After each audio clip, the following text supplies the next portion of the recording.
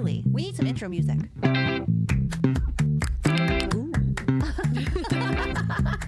I like it. Woman, get it. Okay, let's go down that road. I didn't see that coming. There's a surprise at every turn. Woman, get it.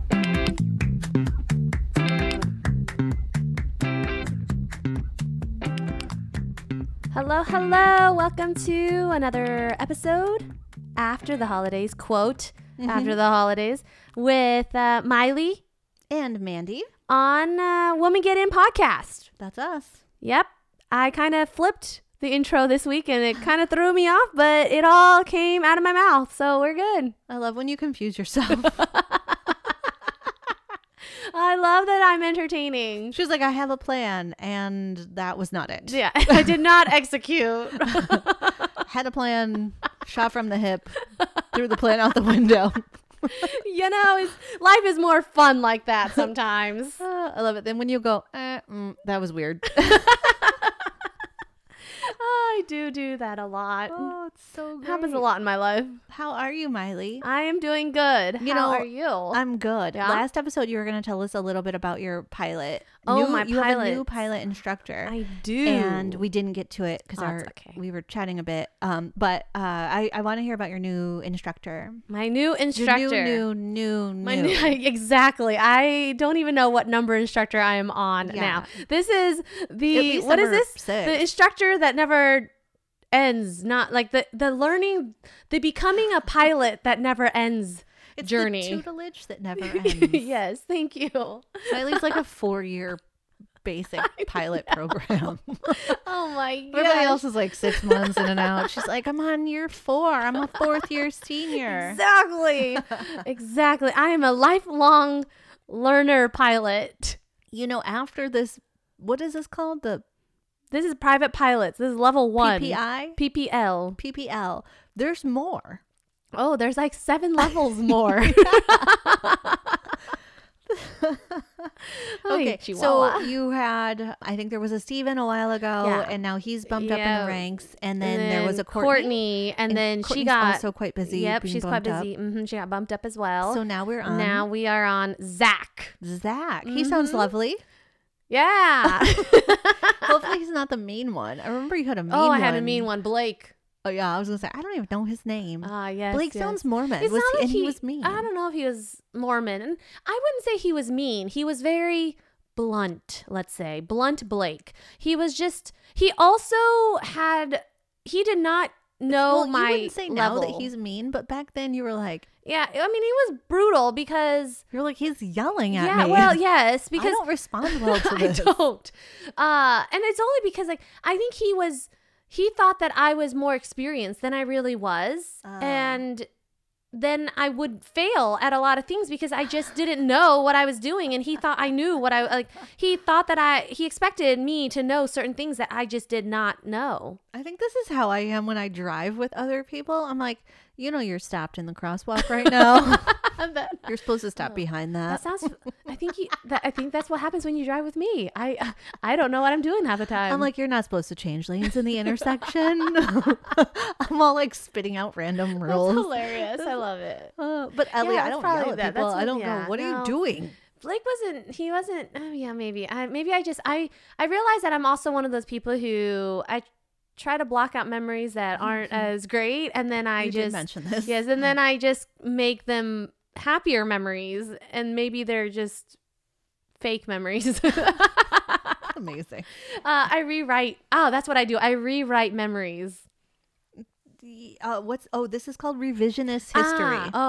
There's actually a whole podcast about it. Malcolm Gladwell for our fans who know I'm a little bit of a nerd. I actually don't listen to his podcast much, but I've heard him on other podcasts, and other podcasts I listen to talk about his show a lot.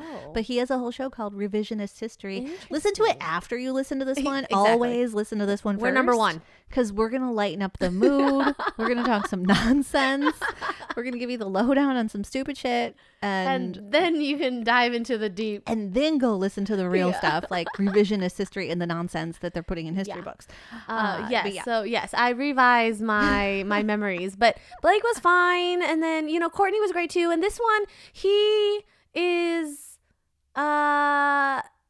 was trained somewhere else. So all of my instructors have either been trained at AeroGuard or at ATP. And so I understand that I have developed many mannerisms and particulars as though I trained at AeroGuard or ATP.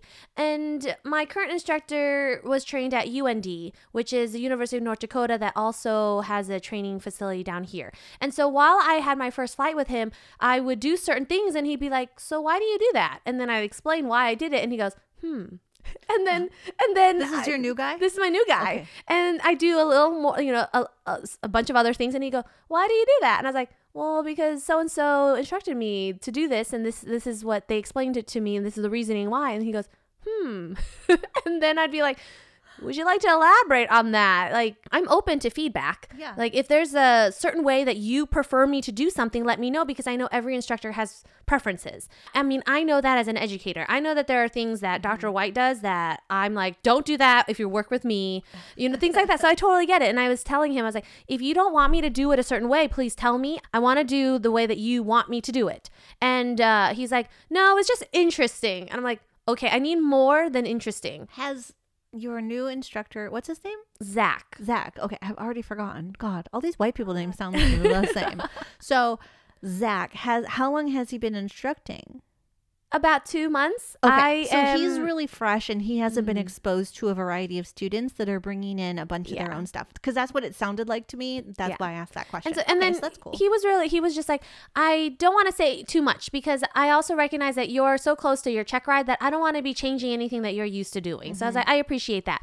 But if there's a better way for me to do something, I want to know about it. So I have to overcome the hurdle of being a little self-conscious around him.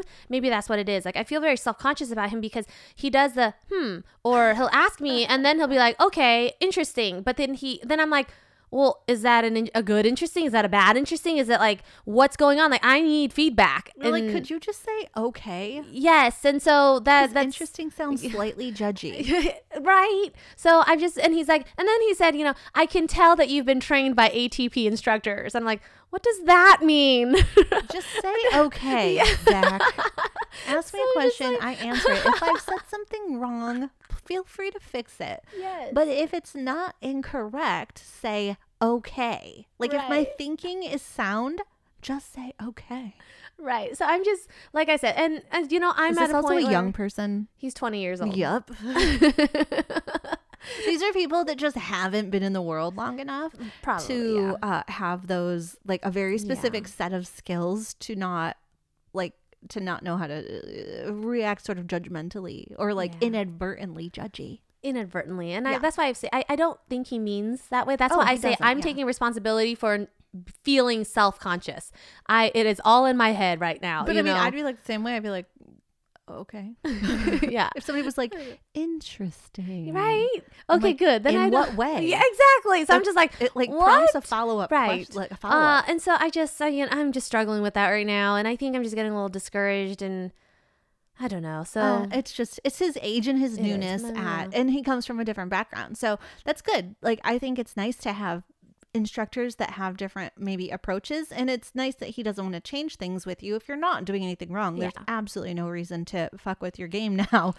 And that's essentially what he said. He's like, I don't want to mess anything up, we're so close to your check ride, we need to keep things consistent for you. And I was like, I appreciate that he understands that you understand what you're doing. A+.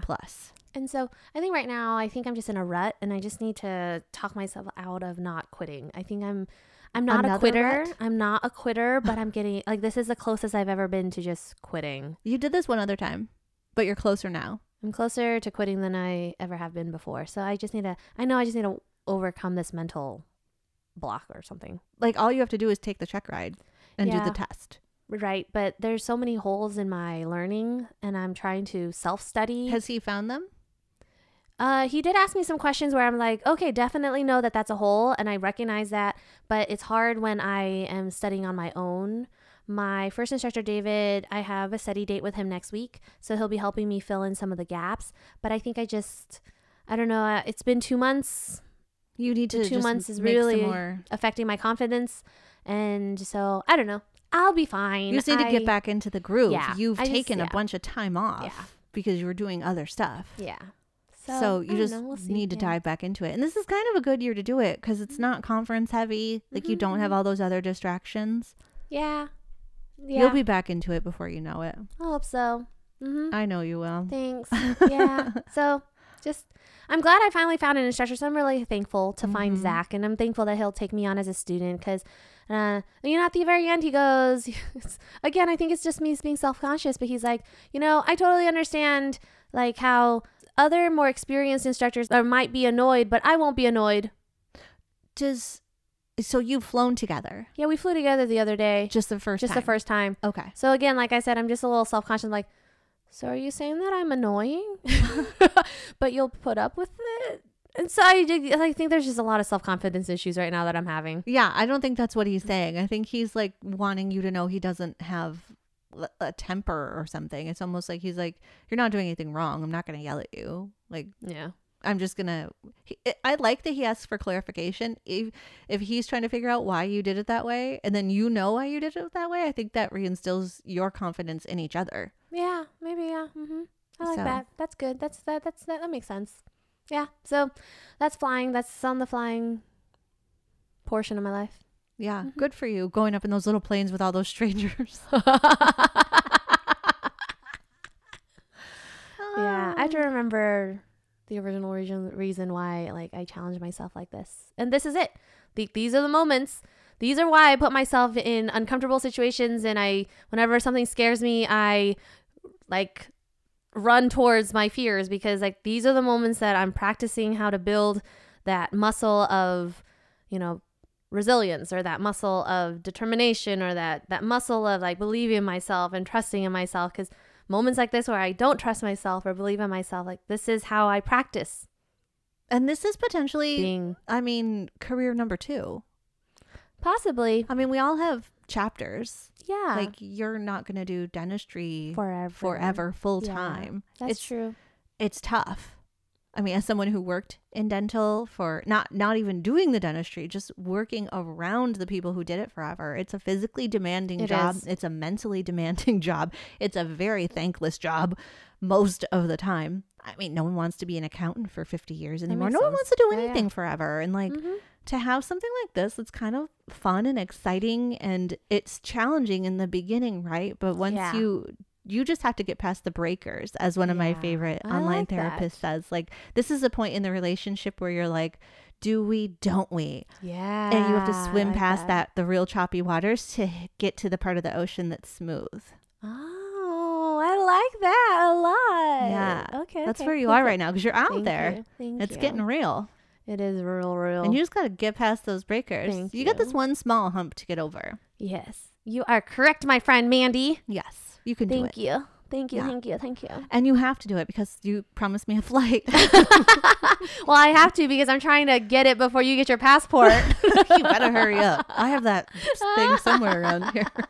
What's new with you? What's new and good with you, Mandy? Oh my gosh, I swear, almost nothing. No. Not a whole lot on the work front. Like baking and stuff is really good. It's chill. It's coming in at a pace I can tolerate. The wedding season rush has calmed down a little bit. There's still wedding stuff happening, but it's slower around this time of year because holidays, it's a totally different mess of stuff. Like putting out, everybody wants cookies, and still birthdays are happening, obviously, and there's still events happening. And we're thinking down the road to Super Bowl is coming to Phoenix. So there's a lot around the events that Is 2023 Super Bowl in Phoenix? Yeah. Oh. Yeah. So it's going to be a zoo. It's a second weekend in February this year. It's like the 12th, 13th, something like this. It directly impacts one of the events that I help out to organize, and because our events are downtown, and downtown is going to be a big hubbub of activity. So, I'm already like living in February part-time because of that, but I'm excited for the holidays this year. I'm like, I know we just hit Thanksgiving, but I've been ready to bake holiday cookies and holiday treats for a minute now. I'm like, once Halloween is gone, I'm like, all right, fast forward to Christmas. Let's go. Let's do this. I just want to make cute Christmas shit. Yeah. I want to make sugar cookies and candy. What are those pop stuff? Pops. Cake pops. Cake pops? Or Cocoa Pops. Or no?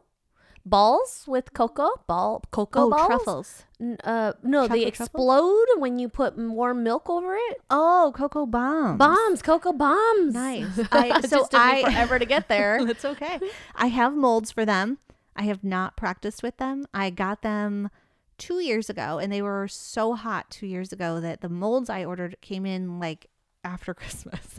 So I never got a chance to play with them that year, and I played with them a little bit last year, but I was pretty busy still working full time that I didn't have enough time. Maybe I'll start playing with them again this year. I'd love to make some. But I don't want to spend my whole day playing with chocolate every day. I'd love to be your taste tester. It would be great to like smash up some candy cane pieces and, you know, have some vegan marshmallows in I have my own hot cocoa mix that I make. So it'd be nice to put that inside the bomb with some vegan marshmallows, put some pretty little crushed up candy canes on the outside, red and green sprinkles, you know, little white chocolate, vegan white chocolate drizzles. So I would like to, and I thought of this the other day.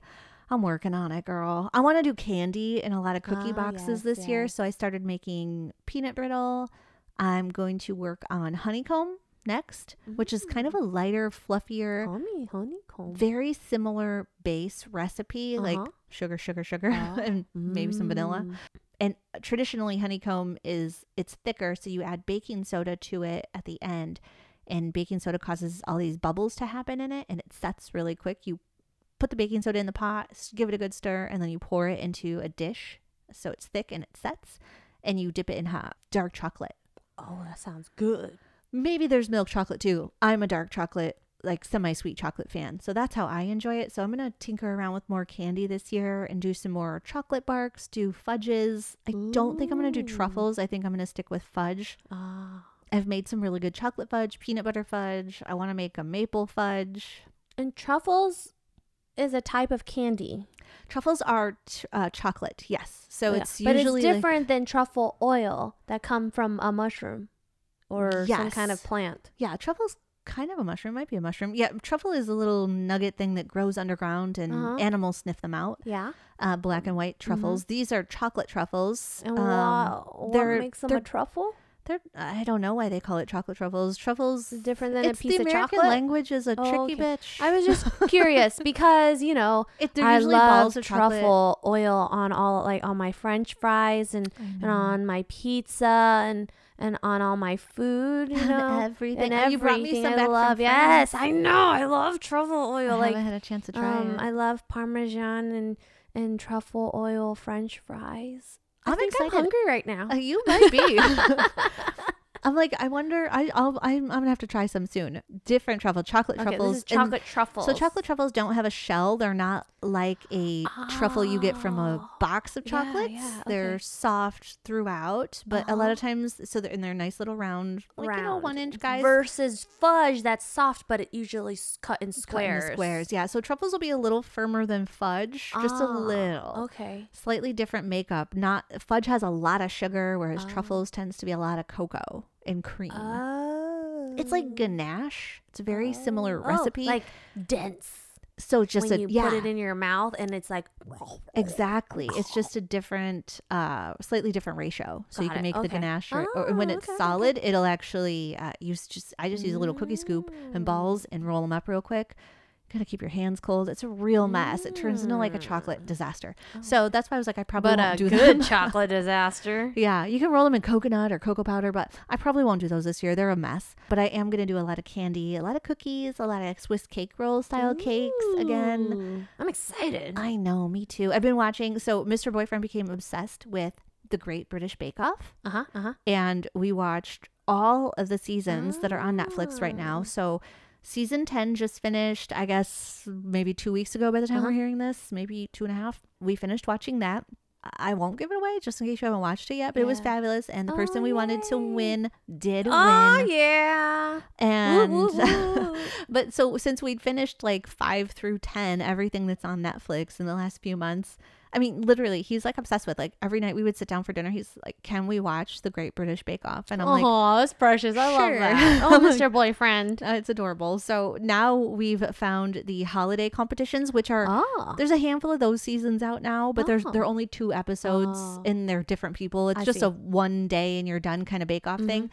And so we've been watching the holiday ones, which I'm like, can we please watch the holiday stuff? Because all I want to bake right now is holiday shit. And I want to, like, I just love getting lots of ideas for flavor combos. And okay. I'm excited to. Ooh, fun stuff. I'm excited to launch into my holiday baking. Aw. Yeah. You know, I love the holidays and how, it does bring us a kind of vibe around, vibe and stuff. And I know my friend Katie Martin was telling me today that she can't wait for the weekend because she's going to be bringing out all of her Christmas decorations and holiday decorations, and she's going to decorate her whole house and stuff. So I enjoy seeing people get all giddy and happy and excited about the holidays, which is good. I like that. Mr. Boyfriend asked me if I decorate for Christmas, and I was like, no.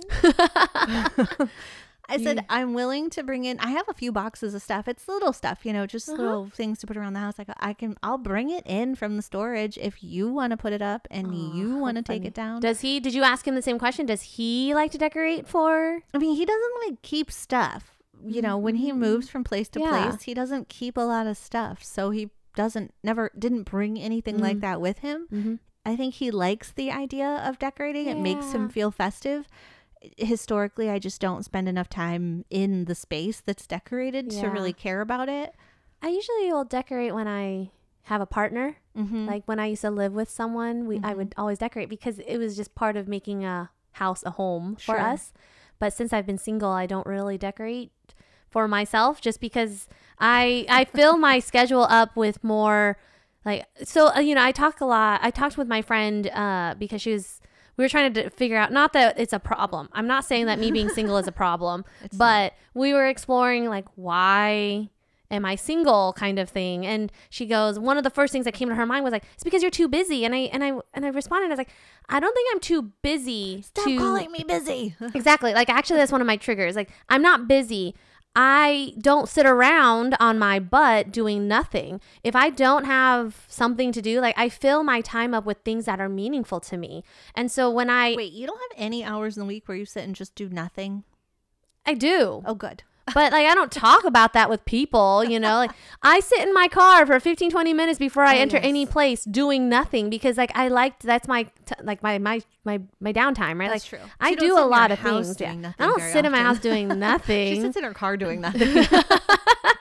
But this is actually a meme you see a lot. You see a lot of people talk about like they get home in their driveway and moms will just hang out in their car for a bit. I do that even here some days and I'm like, no one's even in my house. Exactly. I don't know why I don't go in there. Right. But I don't know. Like there's just some comfort in being like in a small area where it's just me. I'll see people at the grocery store hanging out in their cars. When I pull up and park next to them, I get done grocery shopping, come out, they're still sitting in their car. I'm like, all right. Like I started having lunch in my car whenever I can because I just like to be by myself.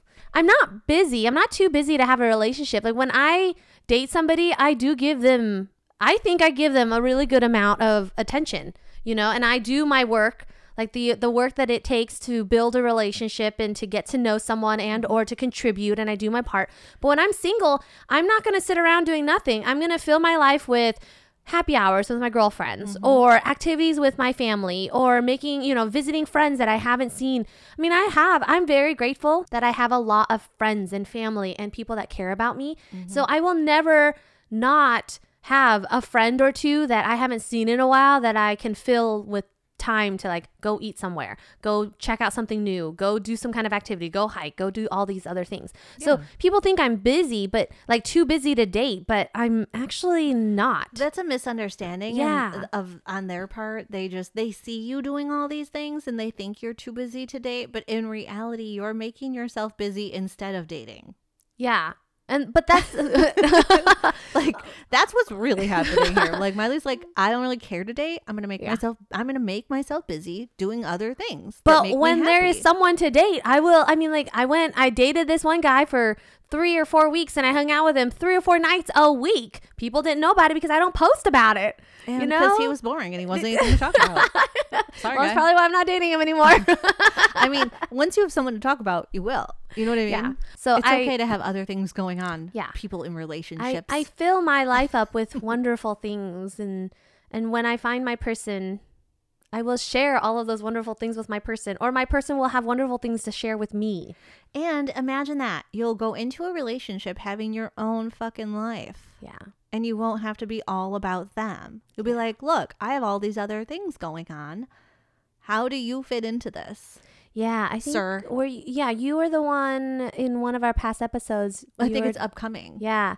And you were saying like, I need to stop trying to figure out how to fit into somebody else's life, because that's what I often do. All women do. Yeah. I feel very strongly about women need to stop figuring out how they can fit and how they can make themselves the perfect shape for someone else's shit. And like, make yourself just happy. Do the things that bring joy to you.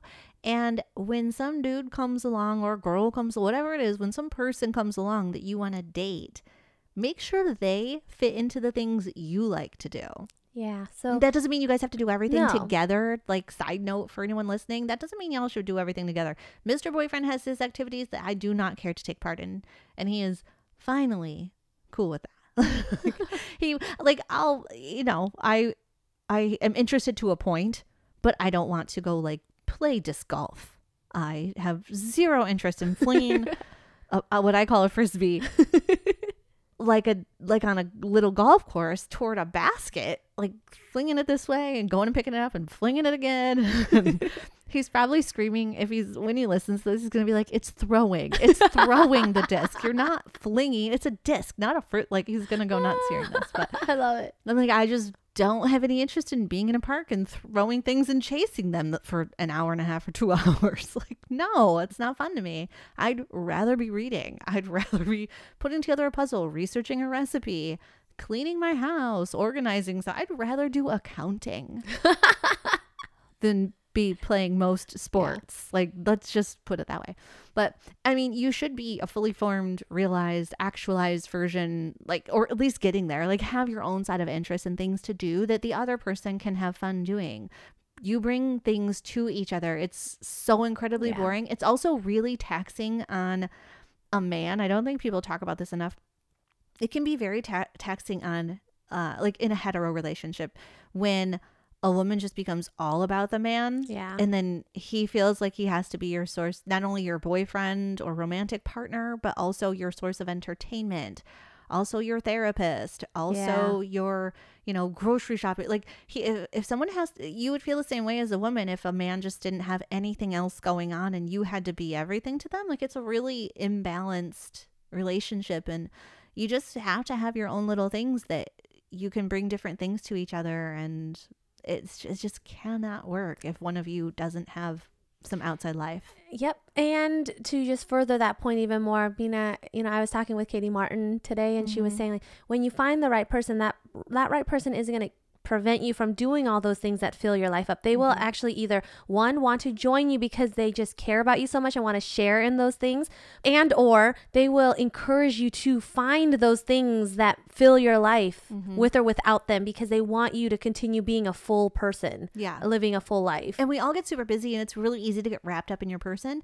But even Shireen, her guy, they've been dating a while now, actually. But it's funny, like, when Shireen and I will, things happen and we won't be able to get together for our little weekly happy hour, he'll say to her, you need to go hang out with Mandy. Right. And that's exactly what he's like, I can tell you need some Mandy time. Aww, I love that. So, like, that's a great example, I think, of that's really sweet, and just someone who sees you and knows what you need, even when you are, get too caught up in things sometimes, to be able to always check those needs off, or, I guess, like, I'm over dramatic when I say, like, I don't need anybody, but really I want to get to a point where I don't feel like I need somebody to feel complete. Right. You don't need somebody to feel complete. You're there now.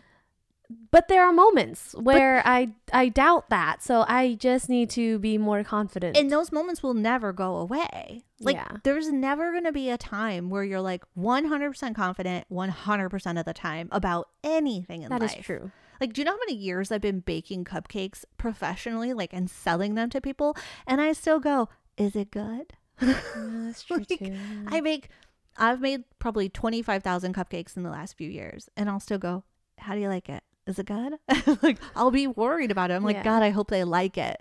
And it's like, there's still those little moments of just times where you're like, how is it? And I think that's a healthy balance of, like, and it's not to say that to go back to the point of, you don't need anyone, but that doesn't mean it's wrong for you to want someone. Yeah. That doesn't mean it's weak of you to want to be with someone. We humans are pack animals. We want to be with our tribe, and it makes, like, it's built into your DNA. It's hardwired into us for centuries that we want to be, like, we want to find a partner, and we want to nest with them. We want to build a home with them. We want to do all these little things with them. Like, that is hardwired into us regardless of today's technology and how women are doing things very differently than they did when these things were wired into our brain. It doesn't make it wrong to want to be with someone. It doesn't make it weak to want to be with someone. It doesn't make you less of an independent person to want to share your life with someone. I appreciate that. You're welcome. That means a lot. You know, Mark Manson, do you know him? I do, through you. Yeah. Oh, okay. He has a few different books that he writes. And so one of his posts that he put up recently was, what's worse, a life without a life partner, like a romantic partner, or a life without friends? And his whole point was, like, we are pack animals, and you don't absolutely need someone like a romantic partner to feel complete. Right. But if you had to pick between the two, like, life without friends is worse than life without a romantic partner, because life without friends, I mean, we are pack animals. It's nice to, like, we need that companionship between friends. We need that friendship. We need that familial. Also the variety. Yeah, the variety of, bring. So I really like that. Yeah, I would agree. I mean, relationships can come and go. Yeah. And your friends are kind of hopefully always there. Hopefully. I hope you're always here, Mandy. Bitch, we're bitch. we're building a quadplex somewhere, and we are retiring together.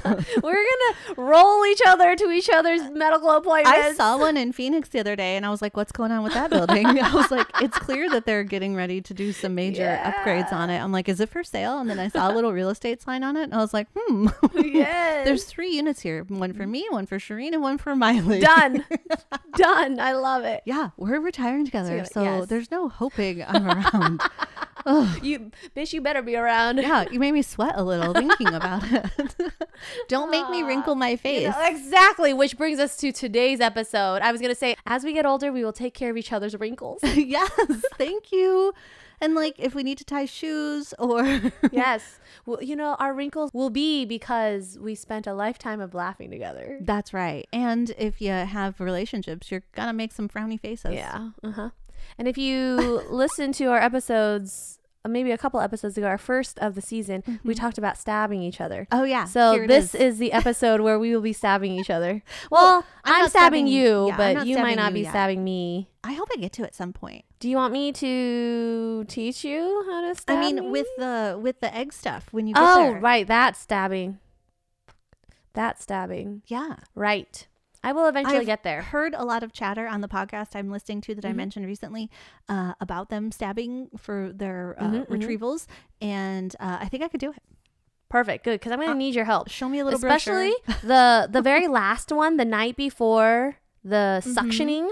I'm going to have to pinch my butt really big. And then there's going to be a huge needle that goes really deep with the drug that really prepares my whole body for the suction. Yeah. To send your and that one follicles. I'm going to really need help with. One, because I don't know if I can touch my butt. I can't twist. I'm not that flexible. But the other is apparently it's a really big needle. I can't wait. We should record that. I don't think I've ever stabbed anybody with a needle. Really? Yeah. Oh. I might have, like, Mr. Boyfriend, I think, had a tweezer one time, and I was like, "Oh, I'll get a little sewing needle." Like, this is what I do to myself, and I would just pull it out. He's kind of a ween and a baby about some stuff. I'm like, just don't look, and don't jump, and don't flinch, and don't say don't ow. Move. Yeah, don't say ow. Don't say ow, just and don't move. I love it. I'm like, tough it up. Come on. Oh, how funny. I'm like, I do this to myself all the time. Chill out.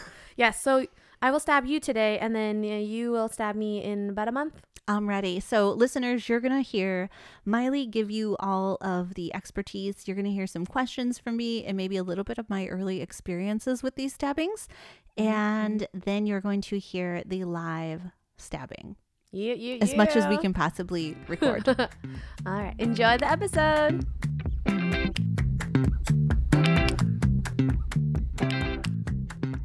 Miley is our expert today, and we're going to talk about Botox. And mainly because I think the people our age, and maybe a lot of people listening either just below or above our ages, may be looking into getting some Botox, maybe know some people who get Botox, maybe have misbeliefs. Is that a word? I was going to say misconceptions. Misconceptions. Thank you for the word. So usually that goes the other way around. Yeah, it is actually. So again, there's a lot of things that happen in social media and society. There's a lot of marketing, a lot of messaging out there. And one of the things that I think is, well, people argue, one of the oldest things that people think about and consider is like living a youthful life or having a youthful look. People are always chasing that look of youthfulness, right? And so I think lately, more so than ever before, Botox has been a big part of that discussion. It has been, but maybe me, because I am a provider of Botox, I see it more frequently and more people come to me talking to me about, should they use Botox? So-and-so's using Botox. And not only am I seeing people that are around our age, I have teenagers that are asking me about Botox. So I know that a lot more people are talking about Botox and fillers. Are teenagers looking to get Botox for lines and wrinkles? So many of them are asking me for Botox for aesthetic reasons. Oh my gosh. Yes. This is totally, so we know we touch on this. We're going to touch on this a lot, I think, this season, and we've probably touched on it a lot before, but this has to be influenced by social media. Oh, for sure. And like they stare at this 0.1 of the 1% crowd that has this. I mean, we're all looking at social media, but I mean, for teenagers to think they need. And when I say teenagers, I mean, they're not they're high school kids. So yeah, 15, 16, 17, 18-year-olds that are asking me about Botox and fillers. Honest to God, at 34, I never would have even thought I need Botox. I had friends who started to get it, and I'm like, oh, that's awesome. Like, good for you. Way to go. Yeah. And I was pushing 40, 39 maybe when I got my first. Yeah. And that's the thing too. One of the messages that I'd like to kind of send out there regarding Botox is, yes, Botox helps you decrease or soften. I like to use the word soften or smooth wrinkles. It does not delete wrinkles. Right. But it does soften your wrinkles. And for many people who start utilizing Botox at an earlier age, and when I say earlier age, in my training, if I had to put a number on it, my training has taught me that number is around early 30s, maybe mid 30s. So when people ask me, hey, what's a good age to start considering to use Botox? I usually say mid 30s, around 35, 34, like you just said. Yeah. Now, there are a lot of other reasons for Botox. At 34, I thought I never even considered it. It wasn't until I started to push like 38 that I don't know if it was work and everything combined, but people would look at me and go, what's wrong? Yeah, exactly. I'm like, I'm the same way. Wrong. But I concentrate so much that I furrow that brow and I just look at a lot of things that way and they're like, what's wrong? And even when my face was relaxed, it had a little bit of this look about it as if I was frowning. I was developing, I don't know what that muscle's called. You can probably tell us, but I was developing. I was developing this giant like Klingon type of ridge in the middle of my forehead. And I was like, that's not cool. There's a shadow. It's creating a shadow. So here's the thing. You touched on a few different things that I hope I also spend a couple minutes for each thing that you've mentioned. I hope I remember. One thing you talked about was that furrowing or the frowning, right? Now, you didn't like the look of it because it was deep and it was turning into Klingon and there was causing a shadow. Yeah, and I didn't get an actual line wrinkle that I know a lot of people have, but I could see this ridge forming. For me, I have that, but it causes me to have a headache because of that. So I utilize Botox because if I can decrease the movement of those muscles right above my eyebrows, it actually helps me decrease headaches. And so that is one great thing about Botox. If you are someone who gets a lot of headaches from the muscular movement of your muscle, the overuse or the extreme movement of your forehead muscles, Botox can definitely help with that. This makes me think of, side note, like your jaw, because if you're clenching your jaw all of the time, it starts to hurt, right? Yes. And you also start to physically, you can change some of the anatomy if Yes. you do it for long enough. Yes. So it makes me think the same thing in your forehead. Botox is, I've used Botox on my masseter muscles, which are the muscles when you clench your teeth, you have these big muscles that along that lower jaw that flex. Yeah. And that jaw muscle, if you use it too much or you clench too much, it actually grows bigger. Yeah. And so Botox can actually decrease the movement. Now Botox, there's a lot of different types of Botox. And so there's A through G actually. Oh. There's however many letters that is. That's the amount of Botox 7 types there are. There you go. Now Botox A, botulinum toxin A, is the specific neurotoxin that I use when I administer Botox for aesthetics. Okay. Just so you're aware of. So again, I think I love talking about Botox because I think it's really important people talk and know about Botox. But there's not just one, or there's lots of different types of Botox, and there's a lot of diluted Botox out there as well. So you want to make sure you're getting the right Botox. And I want to touch on that for sure later when we talk about the number of units Yes. that you see advertised in salons and spas and estheticians. Yes. It's like, before we do that though, I do want to go back to what I was talking about when I was mentioning your whole the deep wrinkles. One of the reasons why I recommend early 30s, mid 30s is a good time to start is one of the ways, if our goal is to maintain your youthful look, we always want to try to soften wrinkles or prevent the wrinkles from getting deeper, right? So that's why it's important to start as early as possible. And by that I mean early 30s or mid 30s when you start to notice wrinkles. Now, I will say, wrinkles is a natural part of aging. Yes. You do not want to be the 60-year-old that does not have any wrinkles. Yeah. Wrinkles is natural, and it's good for you to have wrinkles. So that's a big thing that I have a conversation with all of my patients. Like faces should have some expression. Correct. And I love that you say that because Botox does not get rid of your wrinkles that are on your face when you are in a relaxed state.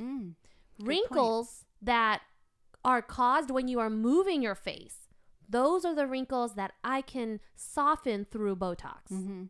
Just so everyone's aware, Botox does not solve or delete all of your wrinkles. It's not going to make your face perfect. Right. No matter how much you put in and where you put it. The thing is, your face is perfect the way it is. That's right. Get over it. Start loving yourself. Exactly. Look in the mirror and go and say, she's cute.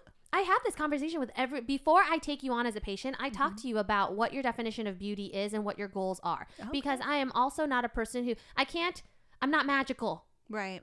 And the thing is, like, you're also incredibly ethical. Yes.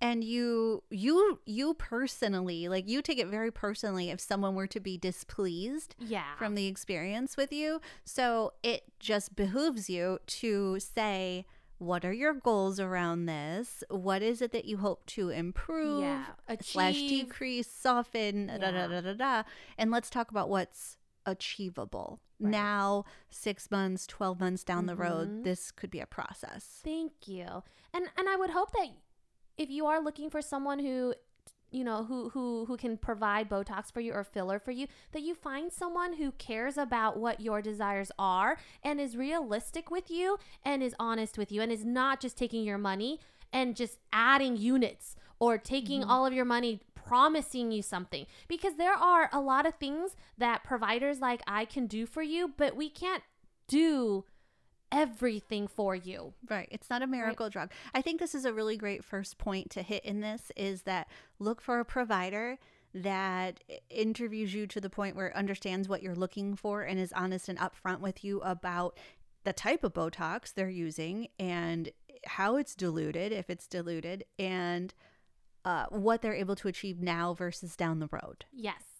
And thank you so much. I appreciate how you are able to articulate all of this. Just boiling that down into like one little, like, I want to make sure people get that first point. Now, the other thing about Botox, now I want to focus on aesthetics, but just a couple notes about how Botox A can be used for a lot of other things, such as decreasing sweat. We've talked about doing this on me. Many people will utilize Botox A for decreasing like sweat of your armpits or sweaty palms. And we've already mentioned how it can help with clenching.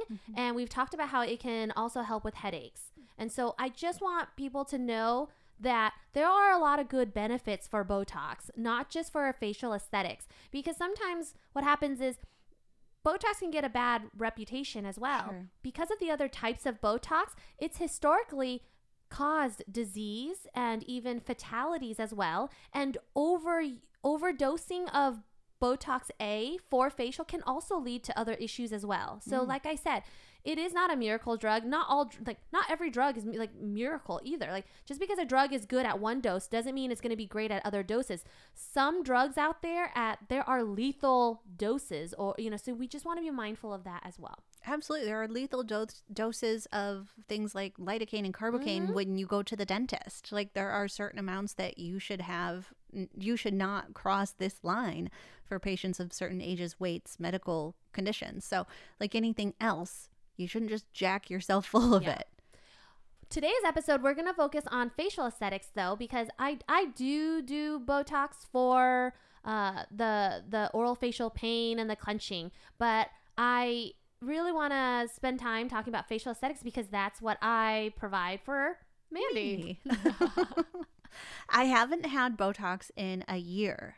Oh. So I'm starting to notice there's just a ton of movement. I mean, in Botox, typically lasts 3 to 4 months, I think is the range that you usually tell people. And it's like having had it done for a couple years in a row, like having it done a couple times a year for a few years, my face became very used to being relaxed and not overly like lots of movement. Right. And that's another thing that I would also let listeners know as well. Because when we're in training, what we learn is Botox lasts 3 to 4 months. But what I learned in my practice is if a patient is consistent with getting Botox every 3 to 4 months, actually, depending on the patient's satisfaction, sometimes what happens is that Botox, I administer it on month 1, but by month 4, you're still comfortable with the way your face looks. And so then maybe we do it month 5. And what happens over time is, again, if your muscles are not moving as much as they used to because you've been having the Botox, what happens is those wrinkles continue to stay softened, or they're less likely to get deeper, which means you may not need Botox every 3 to 4 months after the first year. Maybe it's now every 6 months. Or now, in your case, Mandy, we've been doing it for several years, that you now have been satisfied for over 6 months, and we do it whenever you're ready for it. Yeah. And so I caution people, if a provider says you absolutely need it every 3 months, be mindful of that because every patient is different. I have some patients that need it every 2 months. Okay. And some patients like you that need it every 6 to 8 months. And some people are really expressive and they're working the hell out of those facial muscles. Like I know I've heard of acquaintances, I'll say, that have gotten Botox and have been over Botoxed. And she was so upset with not being able to really move her face, like a week down the road, 2 weeks down the road, that she worked super hard trying to get those movements back. And that actually can cause other issues down the road as well. Really? So you just want to be mindful of that. Yeah. And again, that's why I say go with a provider who maybe starts slow. A little bit conservative. So I always talk to all, when I bring on new patients, I always say, I'm going to start at the baseline. And then 2 weeks later, we'll kind of revisit and see if you need more or would like more. But there's a baseline that I was trained at. And then we always do a 2-week post-op to see how you like it. And then if you're a first timer or a new patient that we've only been working together for less than a year, sometimes we'll revisit at 3 months to kind of see, did the amount of Botox that we administered 3 months ago, did it last 3 months or did it go away at 2 months? Or is it still effective to where it can get us until month 4? Every patient is different. 20 units in your face, Mandy, might not be 20 units in my face. I might need 30 units to get the same result that we got in your face for 20 units. And that's why, again, we want to be mindful of the conversation. I want to empower our listeners to know the vocabulary or the terminology that providers are using when they're explaining things to patients. And now units, is this a good time to move into how the Botox itself is diluted and measured and put into your face? Yeah. So Botox comes in a vial. Because the first time I had this done with you, it was like science. You were just mixing things and like creating potions, and there was a cloud of smoke, and I feel like a sorcerer when I am Botoxing. I'm kidding. There was no smoke and there was no fire, but I had to stop talking to her because she was trying to math. I was doing a lot of mathing, and I was like, I better shut up now, or I'm gonna get the wrong dosage in my head. I'm just gonna play on my phone for a minute. She's like counting the little dots she put on my face and how many units she wanted to put in each dot, and then figuring out how much she was putting in each syringe. And you mix the Botox with saline or sodium chloride. Okay. Mm-hmm. So when you mix it, and sodium chloride is a salt water. It is. Okay. So that's why I say saline, salt water, same thing. But I'm very particular about my language because I want to make sure I like to educate. Yeah. And I also like to be as transparent as possible as well. And people should just know saline, salt water, interchangeable, fine for you. Yes. Not hurting you. Nope. Very safe. And that's why, again, be mindful of the Botox that you're using as well. Now, there's different types of Botox out there, different brands and things like that. Yeah. I'm very particular as well on the company and the type of Botox that I use. Something tried and true, effective, is going to give the people that you work with the results they want. Yes. Great. I'm also a very traditional person as well. So I tend to go with the companies that have had really good reputations for a longer amount of time.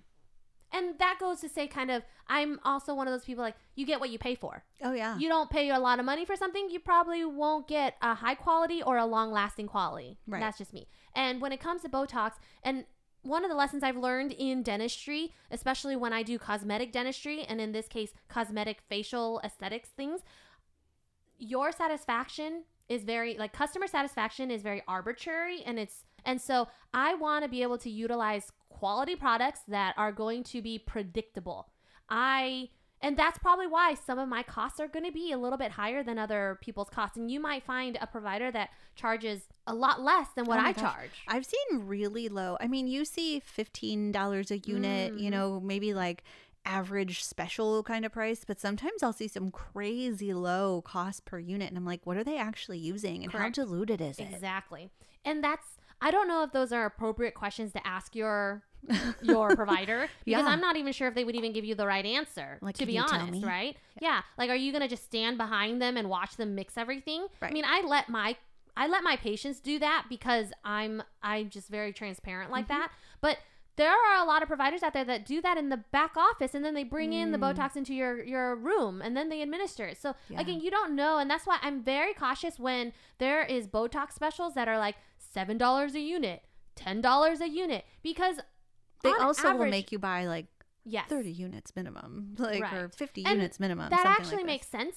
Then you know for sure that you are getting the appropriate amount because, like I said, there are certain muscles in your face that require a baseline minimum number of units. Like for your eyebrows, I start everyone at 20 units because I know from my training, everyone needs a minimum of 20. Now, you might need 30. Some other people might need 40, but minimum 20 is a baseline for every patient for their eyebrows. And then for your frontalis, which is the big muscle in your forehead, you might start, like usually they recommend starting anywhere from 4 to 10 units, depending on how active that muscle is. You know, so again, a good provider is going to also take records. And when I say records, I mean photos. So my patients get really, they're like, again, you have to take photos of my face again. Yeah. And yes, it is because it's important. It's super fun having a camera 3 inches from your face and you have to make these crazy faces and form the wrinkles that you're trying to avoid. But it's like, make them go really hard at it so we can see what we're working with. Exactly. And then we can see where we are 2 weeks from now. Exactly. So it's super important. A year from now and 6 months from now, you know, so that's why it gets to the point where I just laugh during it because I'm like, okay, here we go. And I'm like, and it's actually really good for the patient too, because then you can see that like physical evidence that you are improving, right? Because you don't know what your wrinkles look like 3 months ago. And I can show you what they look like 3 months ago and what they look like now. And so, photos are really, really important. It also is a great way to just communicate with your provider too, because when you are both looking at a picture, you can say and point out exactly where you are unsatisfied about, right? So I use photos to have a conversation with my patients a lot. So look for a provider that actually tracks your progress as well. Yeah, informational and educational. What are some myths around Botox? Like, I know people might have heard scary things. Like, I can I can remember, I don't remember how long ago this was, probably 20 years ago. It was probably a spring chicken. And people started to do this Botox thing. And I was like, what? I am not injecting botulism into my face. But that's like, but that's what I mean when that's why I was like, there are different types of botulism. Yeah. And there's different doses, right? So there's A, B, C, D, E, G, E, F, G. So there's 7 types of Botox. Some of them are very fatal for animals and not fatal to humans. Oh. Some of them can be fatal to humans. Botulinum A and B can lead to disease if you get a very high dose of it. Oh. Now, the amount of units that we're using to paralyze, because in essence, I'm paralyzing your muscle. I'm preventing your muscle from moving, because every time that muscle moves, it causes a wrinkle. Mm-hmm. So I'm paralyzing your muscle, and I'm using such small dose. That's why it's called a unit, because it's so small. It's not even a micro unit, it's so small. And so just be mindful of the type. So always make sure, in my mind, I would recommend that you look for a provider that provides you botulinum A. Okay. Because it can be a toxin. Because again, and the reason it's a misconception is essentially it is considered a neurotoxin. It's toxic to your muscles. It's paralyzing your muscle. That's why there's that misconception that it can, quote, kill you or paralyze you. Yes, it can. Yeah. And that's the thing too. A lot of patients with special needs who have cerebral palsy, or sometimes for seizure activities and things like that, you might use Botox to paralyze a muscle so that the patient doesn't spasm or hurt themselves. Okay. Yeah. That's interesting. And that's why, again, with tension headaches, it's because you have a muscle that's very tense. So if you paralyze that muscle, it relaxes. Yeah. Mm-hmm. Hence less headaches. I did notice also less headaches. It was funny because I would get, the first couple times I feel like I had Botox, I would get a little bit of a headache that night. Yeah. But long term, I noticed less frowny face headaches. Yeah. So there's a lot of short-term effects. You'll have a little bit of bleeding, a little bit of inflammation and swelling. Sometimes it looks like little mosquito bites. Yeah, they're just like mosquito bites, actually. Probably 17 of them on your forehead when I'm done with you. But with the Botox, it can cause very short term. And when I say short term, I mean anywhere from an hour to 3 days. Mm-hmm. And so you just want to be mindful of that. And usual things to help with inflammation is icing. And there's going to be post-op instructions that your provider will provide to you that you want to make sure you don't do. Like, you want to be mindful of the kind of things you put in that area. So like for females, don't wear makeup for a few hours after. I usually tell patients wait a whole day before wearing makeup. Be mindful of exercising. Be mindful of, you're going to, like, for example, we talked about 17 mosquito bites on your forehead. Those areas are going to feel very lumpy and bumpy for the first day. Don't press on your forehead to flatten your forehead, because it actually, the Botox needs to stay underneath your skin. There's certain layers of your skin. It needs to stay in a certain layer. If it goes too deep, it won't work. So you press on it too much and to try to flatten those bumps, you're going to push the Botox deeper into, like, underneath the muscle, and then it won't work. And now you've paid hundreds of dollars for nothing. Yeah, so, you're erasing it for all intents and purposes. You're just like, rub it off, and then it's gone. And you're like, damn, my Botox didn't work. And then you're like, that Dr. Miley doesn't know what she's talking about or doing. And you're like, no, you didn't. You weren't a good patient. Yes. So if Botox can kill you, it shouldn't if you're having it administered properly and at low enough doses. Are there any, I know some people have advertised that bruising could be a thing with Botox. Yeah. I've never experienced that with you, but I know that's an issue. Well, I'm glad. I've had a couple of patients with bruising. Mm-hmm. Bruising happens when the injector injects the material, or in this case the Botox, I guess, and so and it's very close to a vein or an artery. Mm-hmm. So one of the things that I try to do when I'm doing my evaluation is I will try to hold up a light, or I'll have the patient hold up their face towards a light, and I'm looking for where their veins and their arteries are, so that I don't accidentally inject too close to that. Yeah. Now, it does happen, but it's not a big deal, and the outcome is really just bruising for a couple of days afterwards. So that's happened to me a couple of times too, but it's just a occupational hazard, right? It's a hazard of doing the procedure, and so it can happen to anyone, anytime, and it's nothing to worry as long as it doesn't start to spread and get worse over time. If you start to see it dissipate within 3 days, you're good. That's awesome. Yeah, I've luckily never experienced that, but that's what I would imagine for any type of little bruise or tender feeling like around the sides, like, oh, ow, okay. Now, some other complications that could happen, and this is going to be provider specific or just technique. And sometimes what happens is if you inject too much Botox or maybe at the wrong site, sometimes what happens is you can have asymmetry. Oh. Right? So again, aesthetics is so important that you want to make sure that your provider can communicate with you to make sure that they understand what your goals are as well. Because sometimes we might need to inject more Botox on the left side of the face to make sure that it's symmetrical with the other side of the face. Yeah, because it's rare our faces are super symmetrical. Oh, yeah. Yeah, and then what happens is if you inject too much Botox, you could get what's called a drooping eyelid. Oh, yeah. So those things can occur within, if you notice something like that in the first 3 days, just let your provider know. There's not a lot of things that could happen or that could help it. But if you let your provider know soon enough, what happens is we may be able to correct it by placing more Botox in another area to lift that lid up. Okay. Botox, facial aesthetics. I was wondering, could you manipulate it in a way? Okay, good to know. The other thing is Botox gives its full effect at around 7 to 10 days. That's why I say it's important to do a 2-week post-op with your patients, or with, for a provider with your patients, for the patient with your provider. Make sure that you have that 2-week post-op, because that's the time where you can kind of evaluate and say, oh, you know what? The 20 units for your eyebrows, it wasn't enough to get you to where you want, Mandy. Let's go ahead and add a little bit more. Or you know what, Mandy? I noticed that your eyelid over here is a little bit lower than the other side, or your eyebrow is a little bit lower on one side than the other. I'm going to go ahead and add 1 more unit or half a unit or something just to balance it out a little bit. That's probably the way I drew them on today. Whoops. They're siblings. They're not twins. Okay. I love it. Yeah, I know you can do certain things like kind of lift the eyebrow a little bit depending on where you've put it before. And you can obviously, like around crow's feet. People will do that a lot. I don't think I've ever gone that route because I don't have a ton of them. But so I focus a lot on upper face because a lot of people just in my population, they really are focused on the upper face.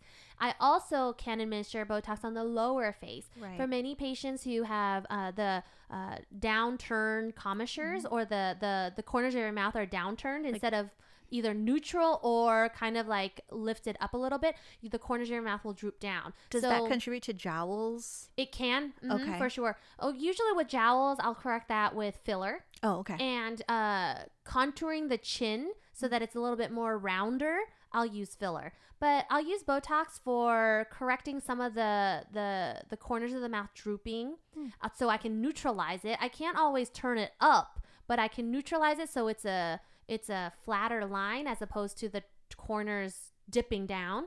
Yeah. And I also use Botox to kind of do what's called a lip flip. Oh. So sometimes what happens is many patients can't afford filler.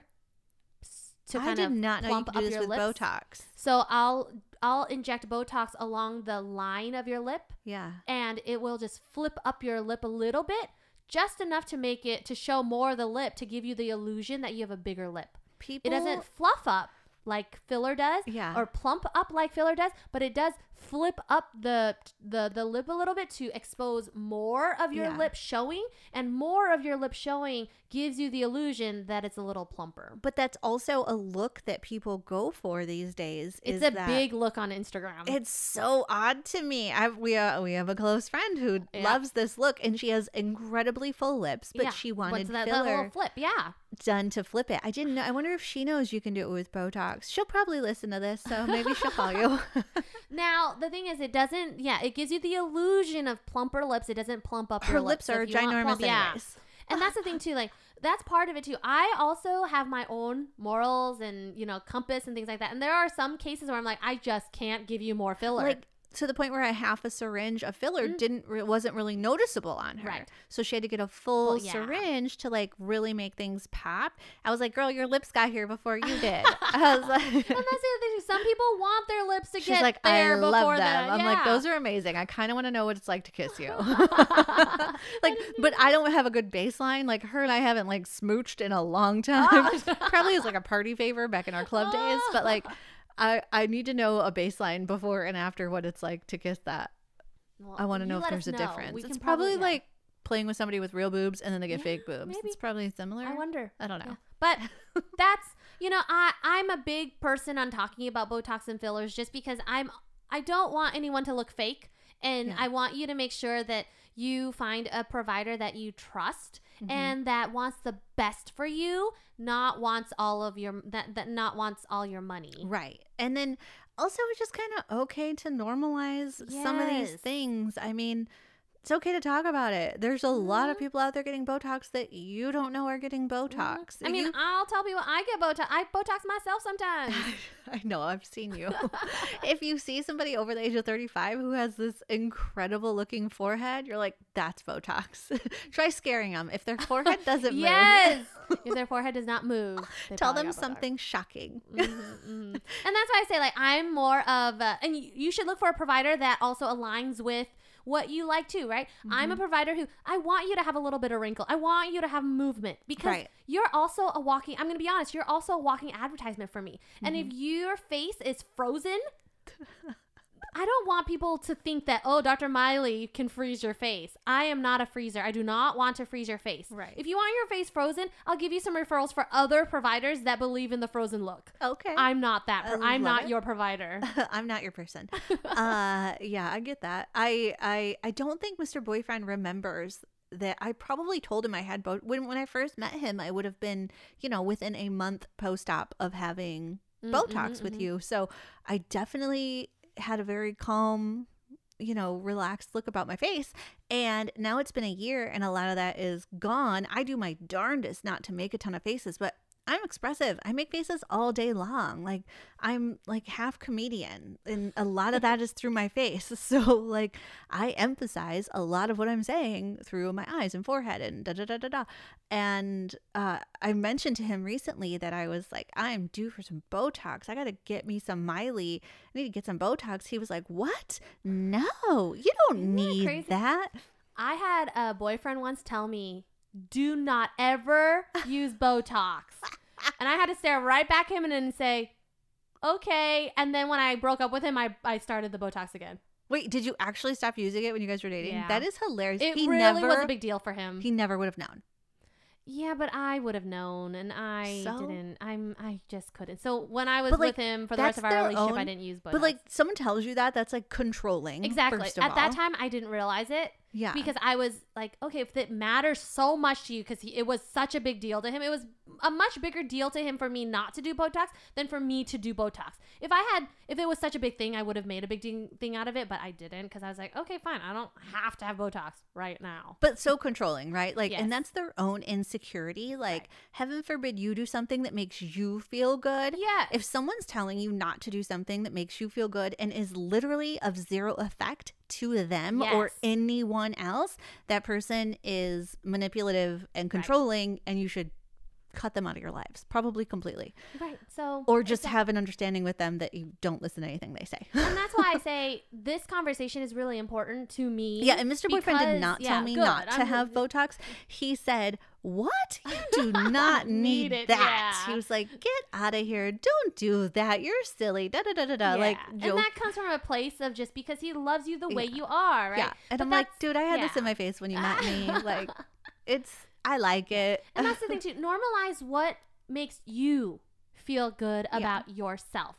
And I say if I have the money to do it and like I can do it, and you're doing it safely, and you have a healthy mindset, because that's the other thing too. I dance around this topic, and sometimes I get a little uncomfortable talking about it because I know that there are people out there that can take this need for Botox to the extreme where it may lead to body dysmorphia. And I just want to be mindful that, yes, we should be talking about it because we want to normalize it, but we also want to be able to generate healthy mindsets as well. And being aware of when you might be going down that road of body dysmorphia versus doing what it is that you need to a degree that will make you feel good about yourself, feel confident about yourself, but not put you at risk for negative or unhealthy mindsets. And a good doctor will say and let you know if they feel like you're getting a little too far. I've actually had a patient where I had to stop. I was like, I'm not giving you any more Botox, and And I've had to have multiple conversations with her because she kept texting and calling our office wanting more Botox. Can you confirm or deny if I know this person? You do not know this person. Darn it. But I would like to think that makes me a good provider to be able to say no to you because I don't think you're healthy enough to, like, from a healthy mindset to like, Botox it should not be solving your self-esteem issues. Right. It can help promote your self-esteem, but it should not solve your problems. And I mean, honestly, all this stuff, all these fillers and Botox, it should be enhancing. It's not going to completely change the look of you. It's not going to change your life. It's not going to suddenly make you more popular, more loved, better of a human being.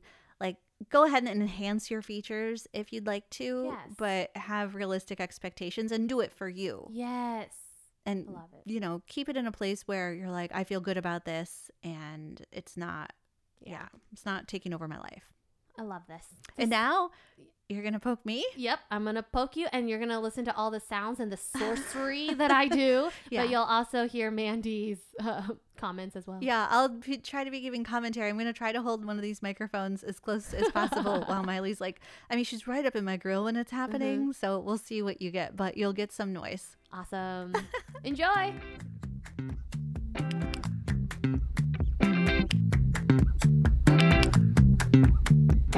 All right, everybody. I have cleansed Mandy's face, and I've drawn out spots on her forehead because her chief concern is that when, you know, that there's some frowny lines when she moves her face. When somebody annoys me. Yes. Mm-hmm.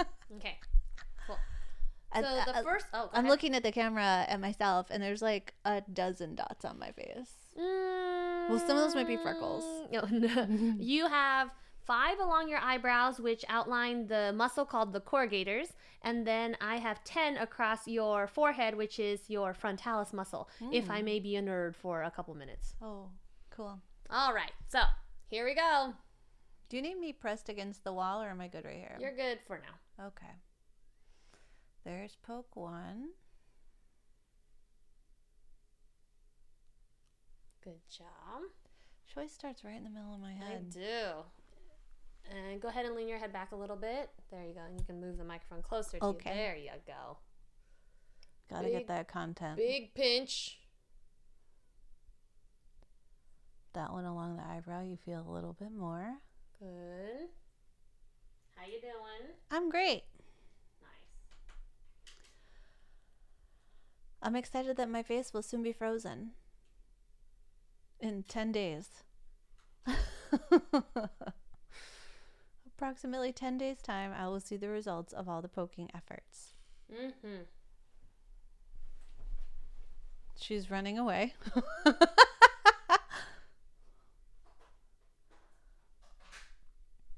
As I look at the camera, I think it's because there's a little blood leaking. I forgot to get you a piece of gauze. All right. Next pinch. Apparently my forehead likes to bleed. I am stabbing you, so. Yeah. Good job there.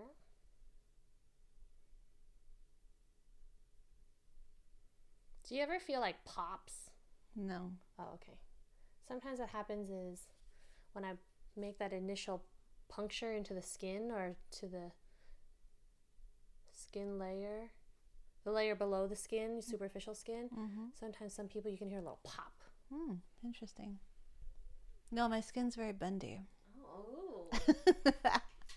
We like bendy. We like flexibilities. Okay, so this is where I usually do have you up against a wall to kind of apply pressure.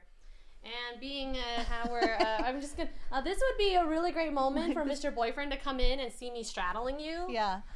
She's literally like on me on the couch, you guys. Oh my goodness. Because she's going to press really hard on my forehead and poke me at the same time so that I don't hopefully feel the needle so much. It's funny because while this is happening, oh, I felt that one. Yeah. Yeah, I try not to make any faces, but obviously it's like one of those things where you want to make a face. Like, well, someone's stabbing you multiple times in the face. I felt that one too. When you say feel, do you I felt that little pop you told me. Yeah. I did not along the brows. I'm feeling most of these ones along the hairline. I gotta remember to breathe, y'all.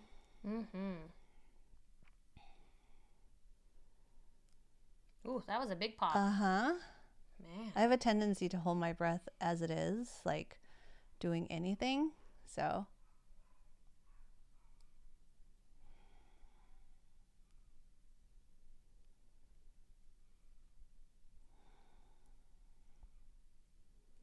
Ooh, last pop. Nice job. Oh my God, and just in time. Thank you. You're welcome. I loved it. It was fabulous. Everyone should try it. Oh, man. Okay. I don't miss your boyfriend? I didn't know if you guys were recording, so. We are. But you missed me on top of your lady. Oh, good. Oh, no. Do I just hit this word step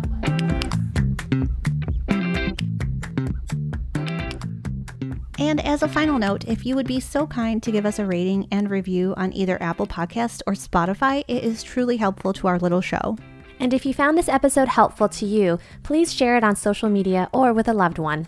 You can find and follow us on Instagram and Facebook at Woman Get In. And you can find me, Miley, at Dr. Smiley Miley. And I, Mandy, am at MandyPants15 on Instagram. Thanks so much, friends. We'll see you next week.